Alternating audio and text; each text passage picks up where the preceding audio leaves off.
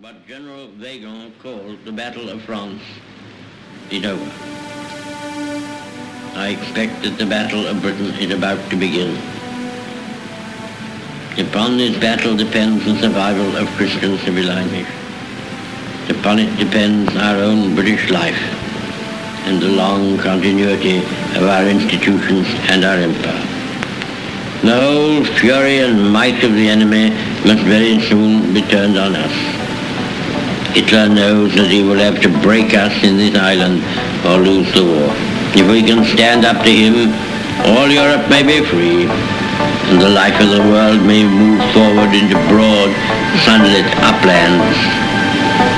But if we fail, then the whole world, including the United States, including all that we have known and cared for, will sink into the abyss of a new dark age, made more sinister and perhaps more protracted by the lights of perverted science.